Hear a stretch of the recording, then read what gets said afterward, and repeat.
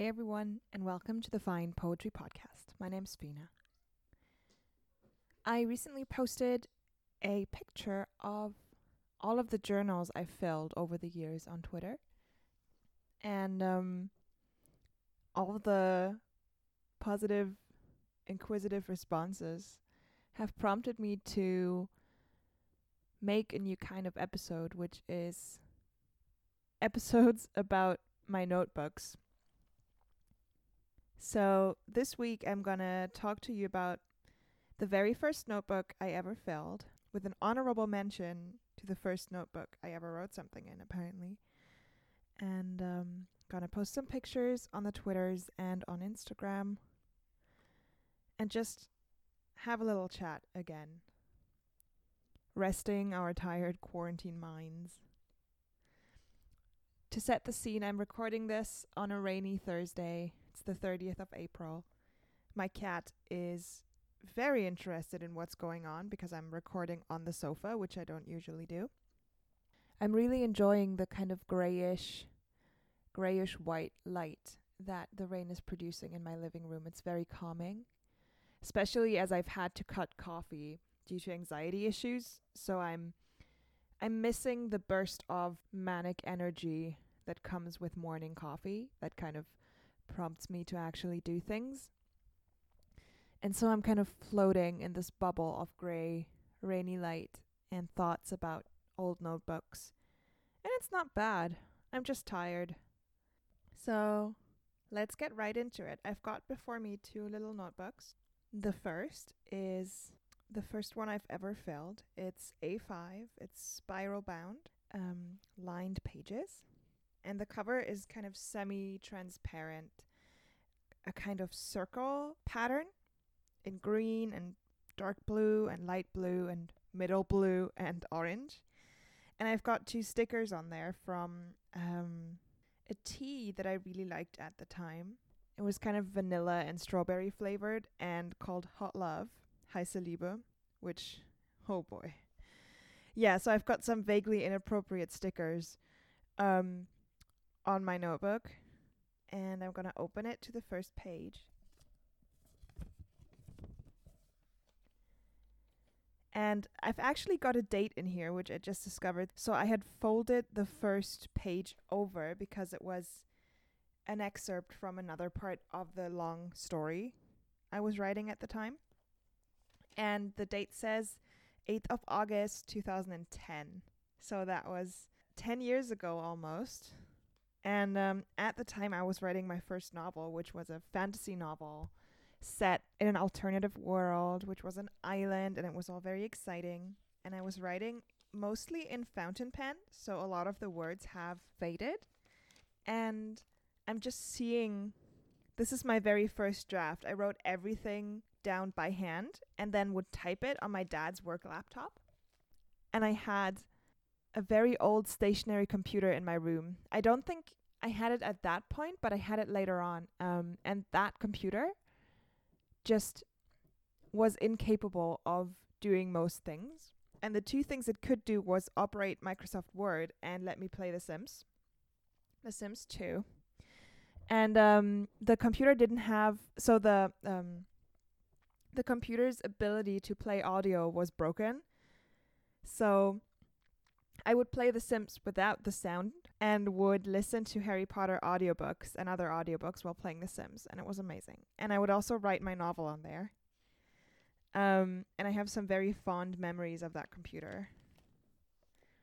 What I also have is a page with email addresses of people who I met in my very first kind of summer camp experience. I went to a farm where you could ride horses and stuff, and it was really good. I really enjoyed it there. I went there for several years, met a good friend there, who was my pen friend for many years. And I'm just looking through like my scribbles and like the first draft of this, and I can remember how exciting it was to be writing a novel and to be just immersing myself in this world.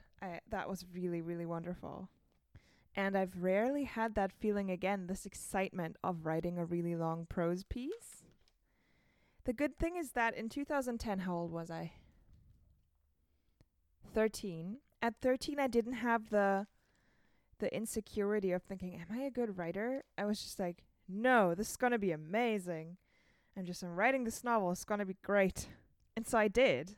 And I just talked about it so much. Around that same time, my grandparents had their 50th wedding anniversary, so a golden wedding. Around that time, I also met the person who is now my brother-in-law.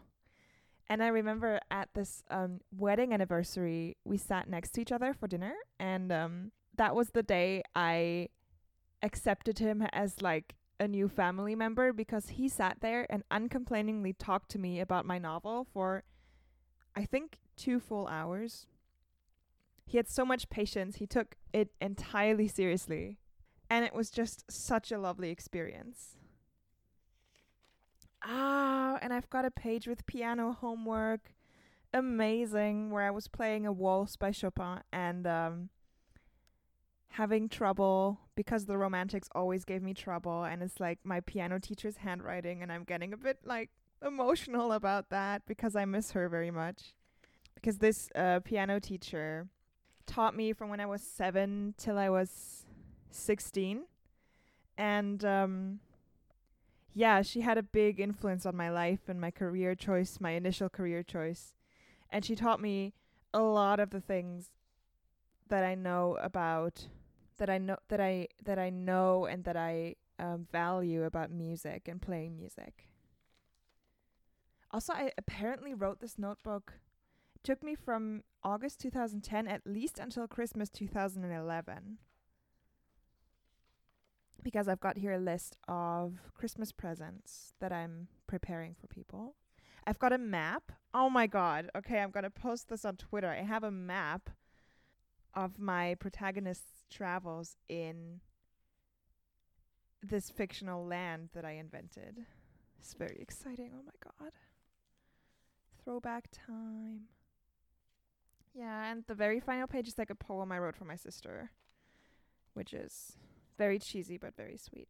So that was this notebook. And the honorable mention goes to a tiny notebook that I probably got from my cousin, because my uncle has a company and they work with heating and bathroom stuff. And so it's like a free little notebook, probably A6 or even smaller.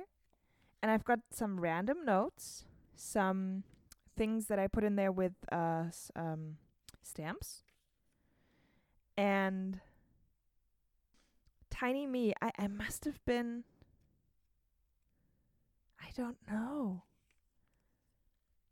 I must have been learning to write, or I must have been able to read, at least. And this notebook has me retelling my favorite episode of Heidi, which is originally a novel by Johanna Spiri, who's Swiss, and was turned into an anime. And I loved this TV show, and I was just retelling my favorite episode where a little baby goat is in danger of falling off a cliff, and like Heidi and Peter, which are the two protagonists, have to go and save her, and it was very exciting. And I kept this notebook, even though it's only got a couple of pages of notes, because it is so cute, and you can see like my first attempts at writing things, and I just love this kind of origin story of look, I was driven to tell stories even when I was maybe 7 years old. Writing just happened naturally. I remember that before I was 12 years old, I never finished a story, and then when I was around 12, the movie Inkheart came out, based on a very successful book series, a German book series by Cornelia Funke. I think I was reading an edition of National Geographic, but the one for children. And they had a writing contest judged by Cornelia Funke, and you could win an actual feather quill to write with. And I found that really exciting. So I didn't actually care about the writing. I was just like, I want a quill like that. I'm going to participate in that thing. And the concept of the competition was to take one of the beginning sentences for a story that Cornelia Funke had provided and write a 3-page story. And so I took one of the sentences. I think it was something like, one morning when I woke up, something weird was lying on my doormat.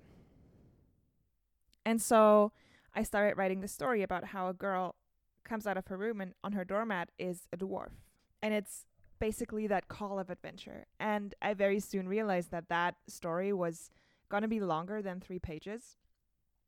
And I just completely forgot about the competition and I kept writing. And I wrote this story for 3 years and went through 4 years, from when I was 12 to when I was 16. And I went through multiple drafts and revisions and had people read it many times and was just so invested.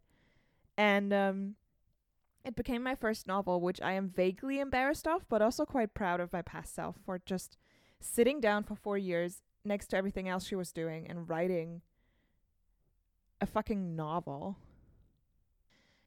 It's still very nice because that story was a huge part of my life for so long, and also it brought me to writing, and it started shaping me as a writer. Because when I finished that story, I got accepted to my first ever writing workshop. I was 16. It was a very humbling experience because I realized I had a lot to learn. I'd never had any formal input when it came to writing, and I just realized, wow, okay, there's a lot I need to discover and a lot I need to do. And that's how it all started, and now here I am making a podcast about poetry, writing other stuff. I hope you've enjoyed this little foray into my personal history as a writer, and I hope you've enjoyed listening to me going through these notebooks, and I hope you will enjoy the pictures that I'm going to post. To see those beautiful pictures of my old notebooks, you can find me on Twitter at Venus Stargard. And if you want to contribute your own pictures of your old notebooks, please tweet them using the hashtag FindPoetryPod and tell me about all your old journals. You can also find me on my website, josephinastargard.wordpress.com, and also on iTunes or Apple Podcasts, where you can leave a rating or a review for the show. I hope you're all keeping safe. I hope you're all keeping your spirits up in some ways. I'm going to find ways to keep my spirits up without the help of coffee, so that's going to be interesting. And I'll talk to you very soon and let you know how that is going. Bye.